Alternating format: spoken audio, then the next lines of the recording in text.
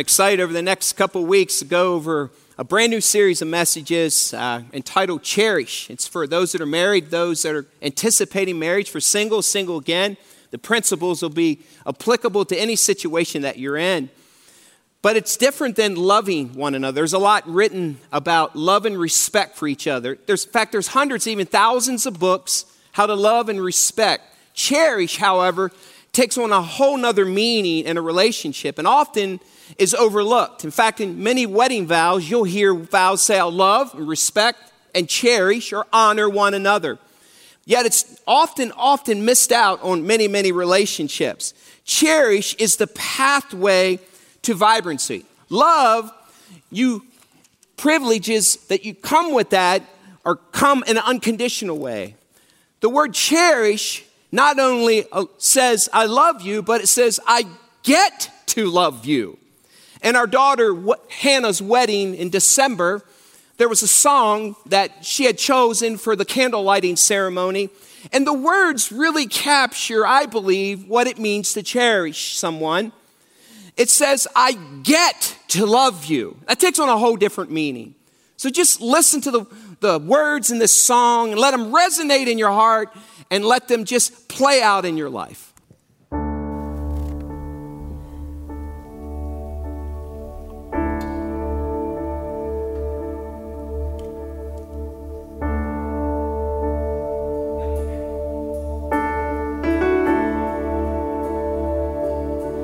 One look at you, my whole life falls in line. I prayed for you before I called you mine. Oh, and I can't believe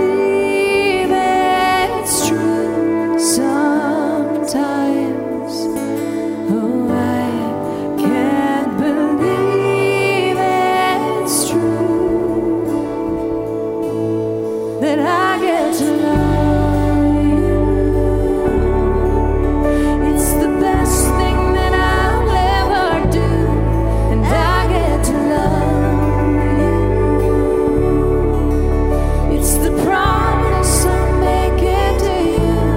Whatever may come, your heart I will choose.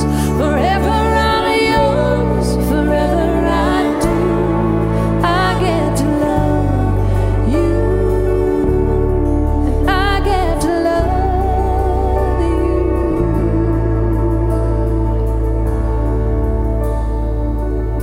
And the way you love,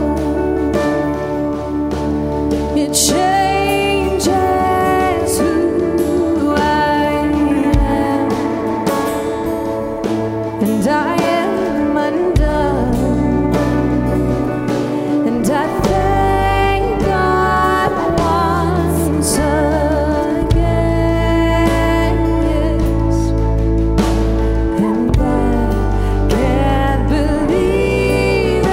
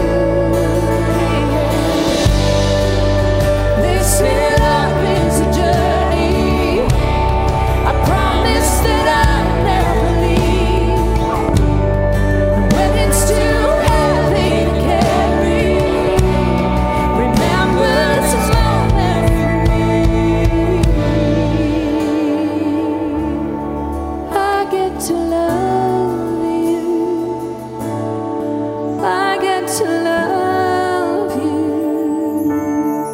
I get to love you.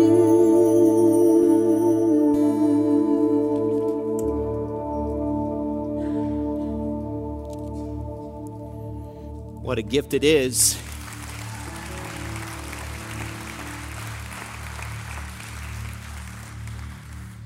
Love sometimes feels like an obligation. I have to. And if you treat your marriage and your wife or husband that way, it can turn into almost a thing that you do out of duty. Love is unconditional, and it is something that we do for one another. Yet, cherish takes on a whole different meaning. And I'm telling you, many of your marriages is missing this. Cherish says, I get to love you. It's a privilege. It's a joy. It's a delight. In fact, Webster's dictionary defines the word cherish this way. Just listen to some of these definitions. To go out of your way to notice someone. To go out of your way to appreciate someone. To go out of your way to honor someone. To go out of your way and to hold someone dear to you. Cherish says, not that I have to love you, but I get to love you. What a gift that is. What a joy that is. It changes your countenance. You don't sit around with a sad face. You wake up every morning and say, it is a privilege that you are my bride, that you are my groom, and that we have this awesome opportunity to cherish one another. So what does it mean to cherish? How does that play out? The best way to describe it is picturing this, if you can. Suppose you have a car that you really like. It's one that you've poured everything into, and you spent hours and sometimes more time in that than you did your wife. And you cherish this vehicle, and there's a car show at a local fairgrounds. And you know that you've placed your entry in. It's your chance to show your car. So what might you do in preparation for that? You would probably go out and wash it. You would probably go out and clean off the engine. You would probably shine up the wheels. And if it has some white raised letters, you might even take a toothbrush and make it very clean. You would wax it up. And you would put a cover over it, waiting for the day that you could take it to the car show. And on your way to the car show, you would make sure that you didn't drive through potholes. You would make sure that the road wasn't dusty.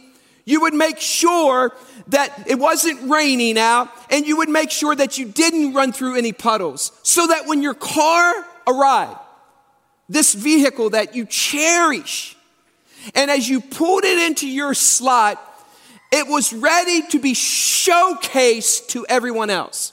And if you've ever been to a car show, you'll watch men or women bring their vehicles or their trucks. They pull them in, and then they open up their trunks, and maybe someone came with them, and they pull out a canvas chair, and what do? They sit right down in front of their vehicle and say, this is mine.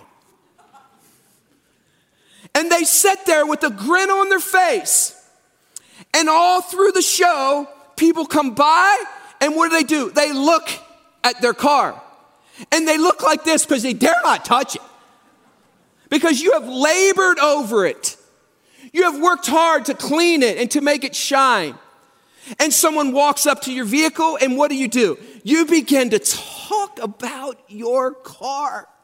I mean, from the 327 engine, the 375 horsepower, to the Rock Cruncher transmission, to the 4-barrel Holley carburetor, to the Kragers and the dual exhaust. I mean, you know it inside out. And they all stand there and they say, wow.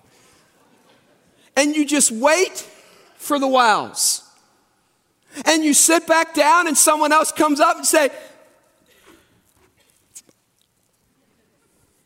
and as you leave that car show, there's a grin on your face. Why? Because that's mine. I get to have this car. And I want everyone in the car show to know that my car is the best. Let me ask you a question. How you doing with your wife, your husband? Do you showcase them? Sure, you love and you're faithful and you're committed to your vows and you're going to be there till the end.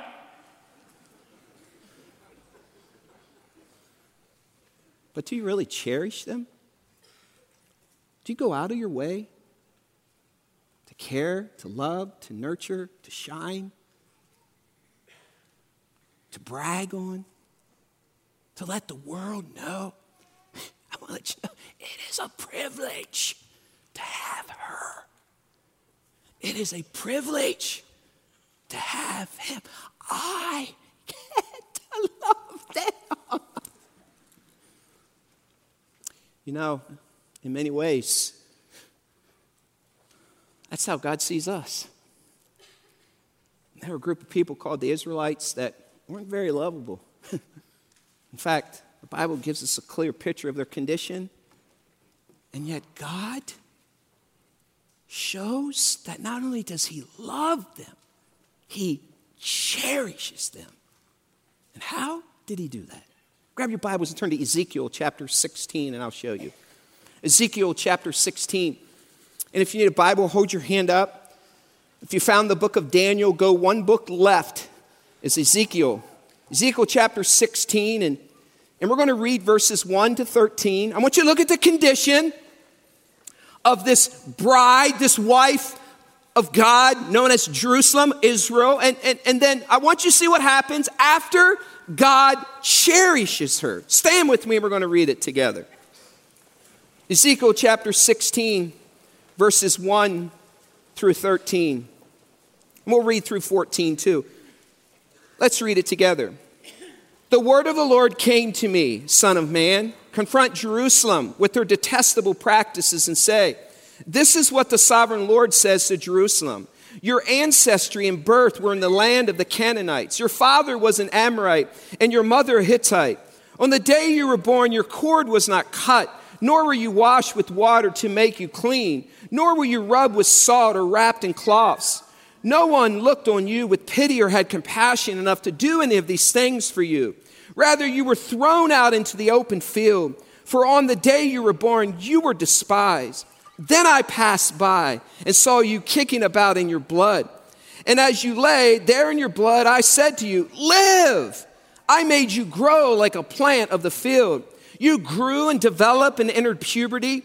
Your breast had formed and your hair had grown, yet you were stark naked. Later I passed by, and when I looked at you and saw that you were old enough for love, I spread the corner of my garment over you and covered your naked body. I gave you my solemn oath and entered into a covenant with you, declares the sovereign Lord, and you became mine. I bathed you with water and washed the blood from you and put ointments on you. I clothed you with embroidered dress and put sandals of fine leather on you. I dressed you in fine linen and covered you with costly garments. I adorned you with jewelry. I put bracelets on your arms and a necklace around your neck. And I put a ring in your nose, earrings on your ears, and a beautiful crown on your head. So you were adorned with gold and silver. Your clothes were of fine linen and costly fabric and embroidered cloth. Your food was honey, olive oil, and the finest flour. You became very beautiful and arose to be a queen. And your fame spread among the nations on account of your beauty, because the splendor I had given you made your beauty perfect, declares the sovereign Lord. You may have a seat. Beautiful picture, incredible picture of an illegitimate group of people, not only picked up and cleaned off and dressed, but polished and now splendorous before the crowds, and their fame is spreading. Why? Because God chose to cherish this very, very rejected group of people. Here's what I know Cherish does. Cherish turns our marriages from obligation into delight. And here's what I know from living in this world and my own personal relationship with my wife, that if you don't cherish, then your relationship will go into maintenance mode, survival mode. And you will fall way short of experiencing vibrancy, joy, and life. So much is written about love and respect. Very few and very little is written about how to cherish your spouse. And I would say this, that cherishing is the most neglected part of our wedding vows. And we find here in Ezekiel chapter 16, Israel is found in ruins. God reached down to this bloody baby who still had their umbilical cord attached to him because the parents said, I don't want you. And Israel is represented as an unwanted, an illegitimate, a group of people that no one wants, not even lovable. And there's this picture here that God reaches down, cleans her up, dresses her, puts necklaces and earrings and nose rings in, and gives her fine linen, and all of a sudden takes this ugly, people would say, why are you even spending time on them? They're worth nothing. And now elevates them before the world and says, wow, look at the beauty of that bride. God didn't cherish her because she was lovable, but she became lovable because God cherished her. It's the same way in marriage. There might be times you don't feel like doing it, but when you do it, the benefits are off the charts. Look at her condition again, verse 3 and 4. Her umbilical cord wasn't even cut. She wasn't clean. She was useless. Verse 5, no one had compassion. She was thrown out in the field. In fact, in ancient history during this time, parents would cast off their unwanted children and simply throw them out into the fields, hoping that they would just die. And then in verse 6, God says, I saw the blood, the hopelessness, the unloved body, people group, the baby. Many would despise and left her alone.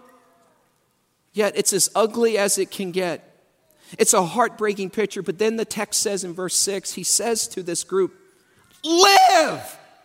Live. You have a chance to come from here and to grow and become what I intended you to become. And in the armpit of nothingness, God spoke life into Israel, his bride. In fact, he cherishes her. I want you to look at verse 7. I want you to look at how many times the word I appears and how many times a verb follows that, and how God shows the cherishing ways in his response. Verse 6, then I pass. Then it says in 7, I made you grow. In verse 8, I passed by. I looked at you. I spread the corner of my garments. I gave you solemn oath. Verse 9, I bathed you. Verse 10, I clothed you. Verse 10 says also, I dressed you in fine linen. Verse 11, I adorned you. I put bracelets on you. Verse 12, I put a ring in your nose. And then it says in verse 14, I had given you your beauty perfect, declares the sovereign Lord. He spoils her. That's what cherishing does. It nurtures, it adorns, it spoils. It says, you're the most important thing in my life outside of God. You're the most beautiful thing in this room. And when you walk into the room, I want everyone to know that, guess what? She's mine. He's mine. And it is a privilege I get to love you. Let me ask you a question. You feel that way? Got to put up with this. And there might be moments, but cherishing has this concept of, it is an incredible privilege that we are a married couple. It's not holding on to the past, and it's not looking at their present faults, and they say they didn't do this, and why are they doing that, and how come they said that? It's saying, you know what? It's just a privilege that you're breathing today. That's what cherish does. I love this passage. It reveals what can happen to dead marriages if we breathe life into them. You see, when you know you value something, you cherish it.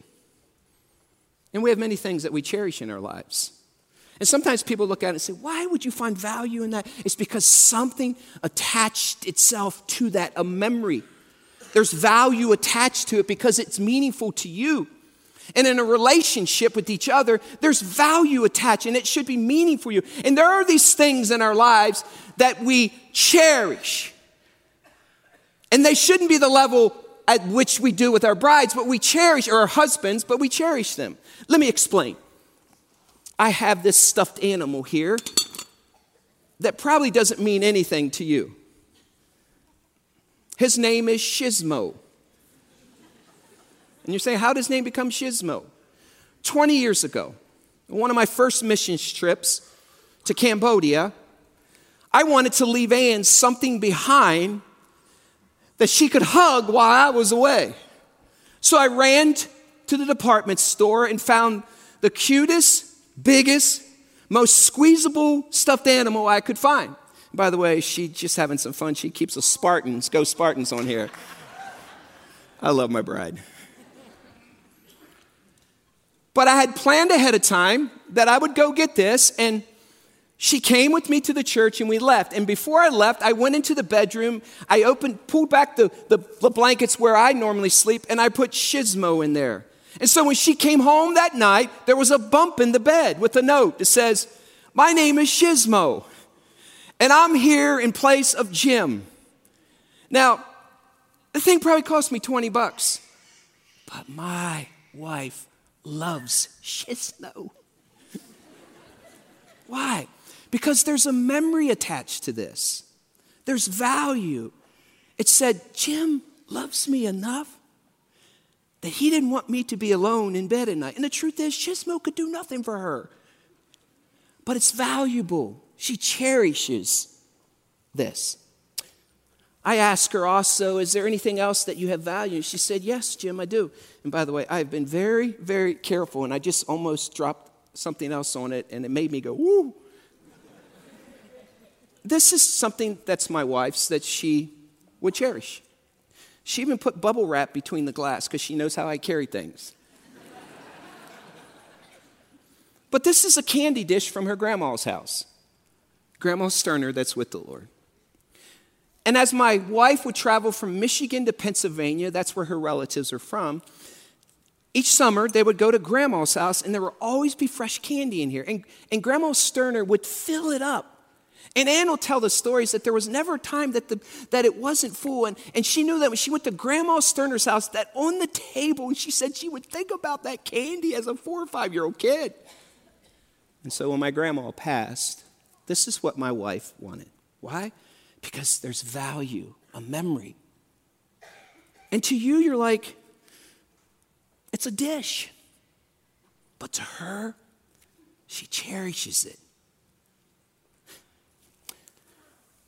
As I was thinking about things that I cherish or value, I pulled out this golf bag with these golf clubs. Now, to you, it might not mean anything, and you might say, man, that's an old bag, isn't it, Jim? And it is. In fact, I've taken some plastic and had to run some screws in it. In fact, when I play golf with it, and when I put it down, I have a brand new bag, but I carried this one. And I took my clubs out of my new bag and put them in this bag, and every time I put it down, I got to put my leg out because it doesn't work correctly. And you know why I value that? It was my dad's. And when we played golf together, my dad would carry this bag. And when my sons and our sons played golf together in Michigan, and Dad would carry this bag. So I have memories of him carrying this bag. It's valuable to me. In fact, you probably wouldn't carry it because when you walk, the actual standing legs hit against your leg, but every time it hits, I'm grateful for the relationship I had with my dad. And the truth is, one day I'll retire it, but I probably won't throw it away. It'll probably end up in a closet somewhere. Why? Because I cherish the memories of the man. Cherish places value on your bride and on your groom. Why? Because they're yours. They're no one else's but yours.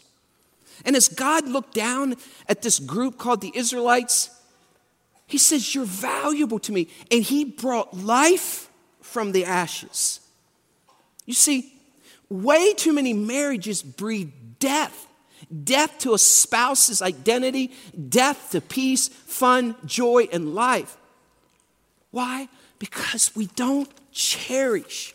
We keep remembering what they're doing. You didn't do this for me. Why didn't you do that? And you're hanging out here and you're hanging out there. Instead of seeing all the 10 things they're doing well every day, we hold on to that day what they're not doing to our approval. Cherish. In a recent survey done by a Christian counselor who counsels in marriages, he asked his questions among husbands. The question was this. 2 of them. First one was this.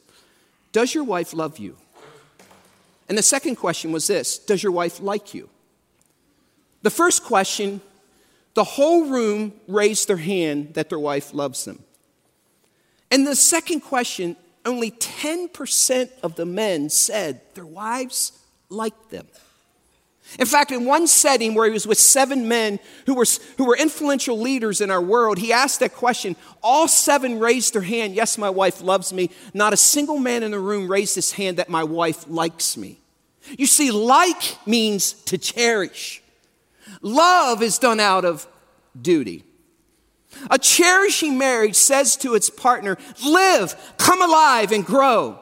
Be all that you can be. Let vibrancy reign. This is one spoiled bride here because God dresses her up. And then everyone looks at her and says, wow, look at God's bride.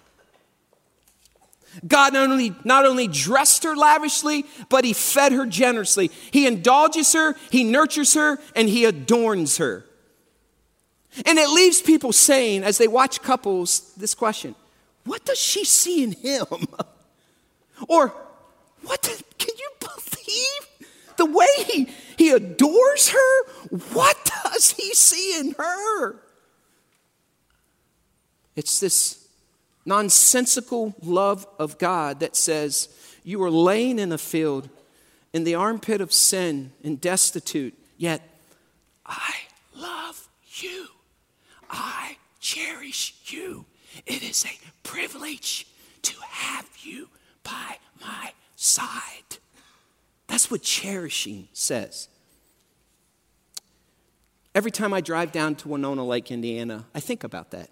You see, I was there in the days when Winona Lake had the Billy Sunday Tabernacle with that mushrooms this big on the floor. I was there at the place where Billy Graham preached. I helped clean out the Billy Sunday Tabernacle. Our graduating class from college was the first graduating class to graduate after they tore it down. I was there when there were buildings dilapidated and torn down and condemned. And then there was this man who led a group of other men by the name of Doug Wilcoxon.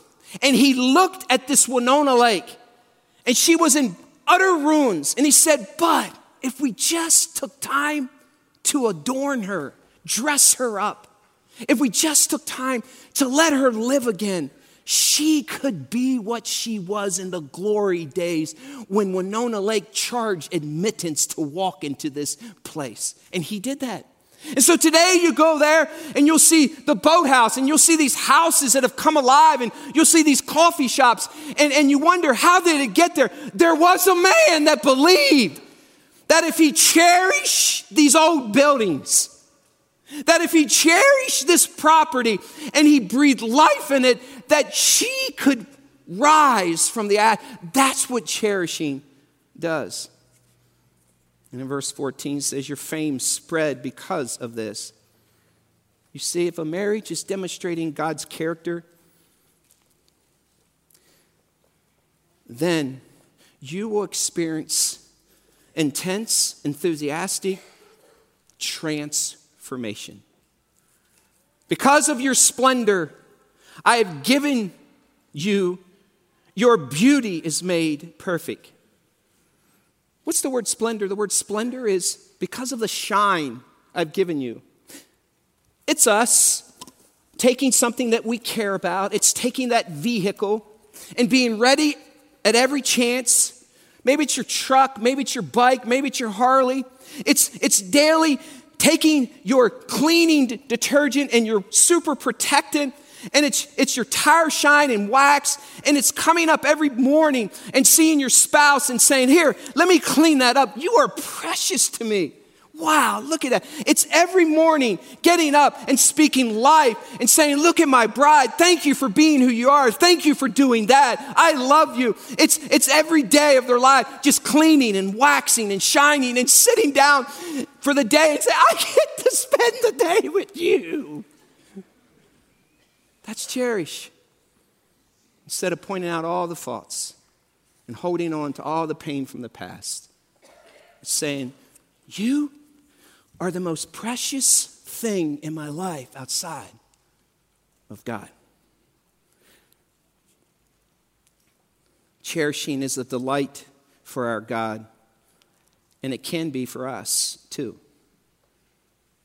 Now let me explain the difference between love and cherish in case you wonder what it is. 1 Corinthians chapter 13 gives us a picture of what love is. The Song of Solomon gives us a picture of what it means to cherish. Listen to the differences here.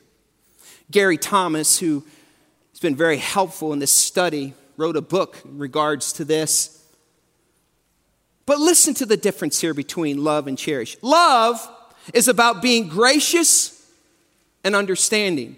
1 Corinthians 13:4 says, love is patient and kind. Love is about being gracious and understanding. Cherish, on the other side, is about being enthusiastic and enthralled. Song of Solomon 4:10 says, how much more pleasing is your love than wine, and the fragrance of your perfume more than any spice. In other words, you're saying nothing compares to you. It's breaking into a song when you see your spouse day after day, hour after hour, week after week, year after year, month after month, and singing to them, you are so beautiful to me. Can't you see? That's what cherishing does. Love tends to be quiet and understated.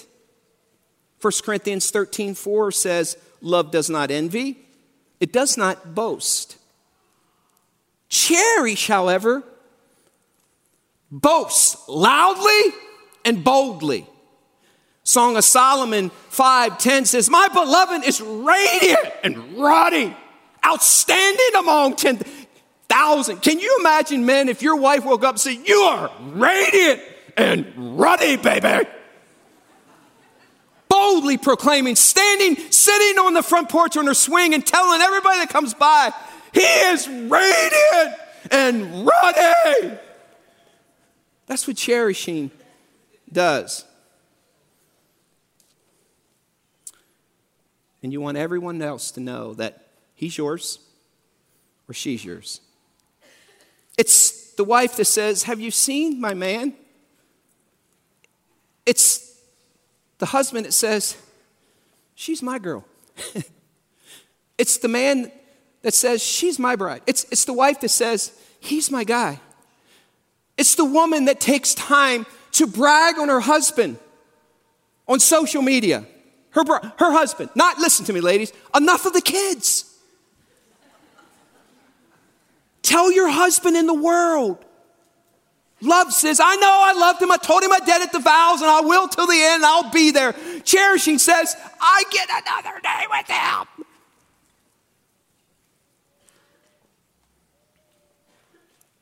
Ladies, please listen to me on this. You can never brag about your man enough publicly. Never. I'm telling you. Ann and I have been married for 30 years, and there has never been one time when she said something nice about me, and I said, baby, that's enough. It's like, yes, no, yeah. I love reading posts about other people, but when my wife says something about me and tells you, that's cherishing. Seriously, you'll post about all kinds of stuff. Tell them how wonderful your kids are, how wonderful your job is, how wonderful your flowers are, how wonderful your car is, how wonderful your vacuum cleaner is, how wonderful your oils are. What about your man? What about your woman? Cherish says, look what I get to wake up to every morning. In fact, you might go so far as to do this. When you really cherish someone and care about them, when you're in conversation, wherever you're at, it's that lady that always comes, the bride, who comes and always lifts her husband up. It's like you're going to Electric Brew and she reaches into her purse. She got everything else in there. And she reaches in and she puts down a picture of him. She carries a 5x7. And as you eat, you're looking at him. You're like, what up? He's mine. I get to do life with him. I get to do life with her. Like, maybe she carries it with her, like, oh no, I got to hear about him again. Let me tell you, if your husband hears that you are speaking about him in public places for good, he feels valued and cherished. Love thinks about others with selflessness. 1 Corinthians 13, 4 and 5. Love is not proud. It does not dishonor others. It's not self-seeking. So it thinks about others with selflessness. Cherish, however, thinks about its beloved with praise. Song of Solomon 2:14. Your voice is sweet and your face is lovely. It's the husband saying, I'm a blessed man to have you by my side. Love doesn't want the worst for someone. 1 Corinthians 13:6 says, love does not delight in evil. However, cherish celebrates the best in someone. Song of Solomon 1:15. How beautiful you are, my darling. Oh, how beautiful. It doesn't point out the faults. And some of you men are holding on to faults today. You're not in approval of how she's doing something, and you keep reminding her and everyone else. Why not, when you're in their presence, tell them what she does well? That's what cherish does. Love puts up with a lot. 1 Corinthians 13:7 says, love always hopes, always perseveres. Cherish enjoys a lot. Song of Solomon 5:16 says, his mouth is sweetness itself. When's the last time your wife told you, baby, I love your lips? He is all together.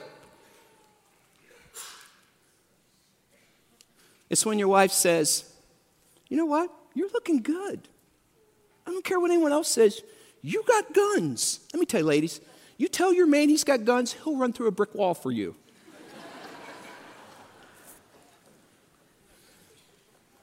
Your smile, baby, honey, it lights up the room. Tell your wives that. And when you walk, honey,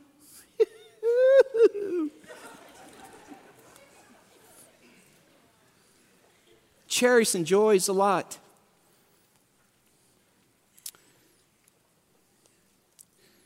Ladies, hear me. I'm speaking as a man.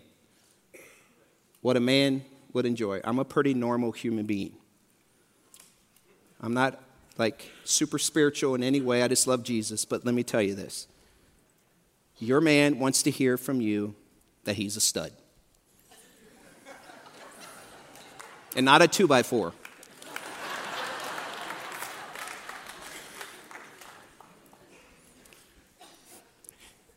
Am I right, guys? And let me tell you, you might have your own way of saying that, but as much as we might not admit it, we love it when you say that. And we feel valued and cherished. Cherish or love is about commitment. 1 Corinthians 13:7-8. Love endures all things. Love never ends. That's what love does. It never bails out. It never stops. It never ends. Cherish is about delight. Hear me. And passion. Your name is like perfume poured out It's Song of Solomon or Song of Songs 1:3. Cherish says, Jim, turn on some Rod Stewart music and set the mood. I love you. Cherish turns on Rod Stewart because it's a favorite songs of Ann and I. And one of the songs is, have I told you lately that I love you? Listen, let me ask you a question. Do any of you have like special music that you play? Or is yours like, well, I like AC/DC, Highway to Hell. Hear me out. That won't get you anywhere. But seriously, passion in a relationship. Guys, cherish them. We love Rod Stewart love songs. By the way, they're great. You can think about that what you want. They work for us. Cherishing moves us from loving someone to showcasing them. You know, you brag on your cars, you brag on your trucks. Holy cow, you guys brag on your flags and your dogs. And you brag on your guns. Or you brag on your shoes. But do you brag on your brides? Do you think your wife wants to spend eternity with you if all you're doing is you look like you're dead? And when you're in her presence, all you think about is all she's not doing? What if you treated her like you do your most valuable vehicle?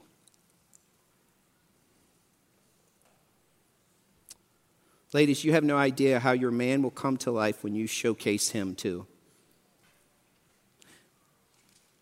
Placing your spouse in a glass case, making an exhibit of them, oohing and ahhing over them, and charging admission for anyone to see them and know them. And you might be saying, and if you're doing that, guess what? I bet she's cherishing him. Gary Thomas said this in regards to romance. He said, romance is fickle, unpredictable, and fragile. It comes and goes without warning, sending both partners on a furious chase to recapture the spark. Cherishing expressed by showcasing is deliberate and intentional, and it provides a consistent path to ever-increasing marital intimacy. You see, cherishing celebrates the best in someone. There was a recent statistic that showed that in most marriages, there's a 10-to-1 ratio. A man or woman can do 10 things right, yet most marriages hinge and hang on the one thing they did wrong. You could do 10 things right in a day. And if you're not bringing that to light, cherishing your partner, all that you'll remember is the one thing you did wrong. And so cherishing doesn't become a part of your marriage relationship. Some of our spouses might not even realize they have a good side. It's your job and joy to help them discover it. Very few, hear me. Very few marriages would ever end in divorce if couples chose each day to make their first comments be, how can I support you today? How can I make your day better? How can I cherish you today? I wish we treated our brides like we do our sports teams. Seriously, think about it. For instance, think about Chicago Cub fans. In all seriousness. Exactly. If I said that about your husband, would you say, woo? Think about it. You went almost 100 years before you won a championship. And it was fun cheering on the Cubs. But think about Cubs fans. They never stopped wearing their hats. They never stopped wearing their shirts. They never stopped going to Wrigley Field when it was snowing, windy, and raining, and sitting in the stands when their team was 25 games under 500 and cheering them on. They never stopped cheering and supporting and saying, Cubs. Never stopped. In fact, most of you in your lifetime went every year, and by the time May used to roll around, used to say, wait till next year. Yet not one time did you ever waver on your appreciation and love for the Cubs. What if we did the same for our husbands and our wives? What if we carried their pictures and when we were 50 feet under in hardship and discouragement, what if we looked out of that hole and it's stormy and snowing and you wonder, what if you said, wait till next year? And we put our hat back on and said, baby, we're going to do this. If we treated our spouses like we do our sports teams, our marriages would be so different. You see, the problem is this: the more you focus on yourself and on your own needs and have a love affair with yourself, the less you will cherish your spouse. See, a lot of marriages have lost their pizzazz. Like, well, we've been married 30 years and we don't have a pizzazz, and we had it when we were first married. You know why? Because you don't cherish anymore. People have asked us recently, Jim, what's it like now that you're kind of empty nest and, you know, two of your kids, one's married and other one bought a home and one's in college. Like, what do you do now that the kids are gone? We do the very same thing we did when we first dated. Now it's just us again, and we really like it.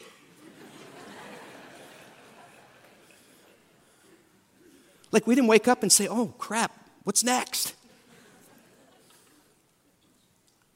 I love my wife, and hopefully she knows that I cherish her, because she does cherish me.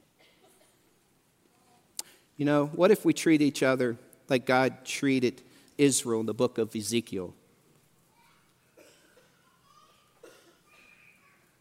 There's indicators as to whether or not you are cherishing your spouse. Psychologists and sociologists and Christian counselors have this list.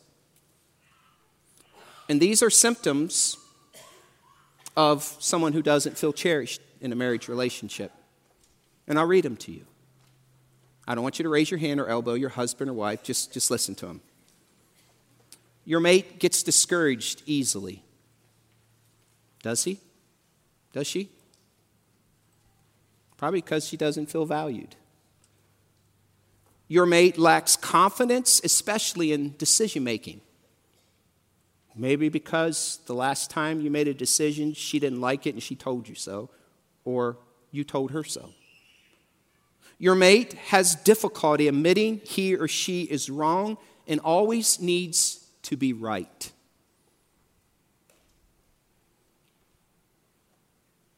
Your mate is critical of others. Why? Because they don't feel valued. And if they can tear someone else down, they can pack themselves up. And so they're critical of others.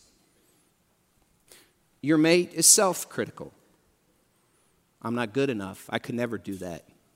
The last time I tried, he said this, she said that. I'm not fast enough. I'm not strong enough. I'm not even going to try. I have this fear of failure. I'm not going to join that group of men. I'm not going to join that group of ladies because the last time I did it, I failed. That's self-critical. Another characteristic, your mate indulges in escapism. They might show up on a Sunday morning, but they're not part of anything because they don't think they have enough or good enough. And so they pull away. They sit in front of a TV and they shut the world out. She runs, he runs, because they don't feel valued and cherished. You see, cherishing validates others. It's saying when your bride walks into the room that you are the most important woman in this room. It's saying when your bride speaks, you put down your phone, you put down your pen, you turn off the TV, and you listen intently. You look her in the eyes and you say, I care. You don't speak back and give suggestions. You just listen. And you make her know that what she is saying is the most important thing you heard all day. That's what cherishing does.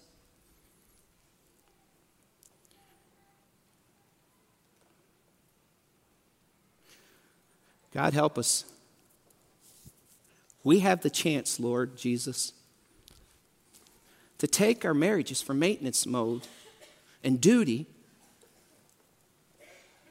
to knowing that it is a privilege to love someone.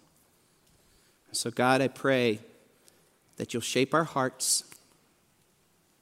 I pray that you'll soften our hearts. And I pray that our hands and our feet and our mouths would breathe life into each other. We love you, Jesus, and we are so grateful you did that for us, and you said, live. In Jesus' name, amen. God bless you. See you next week.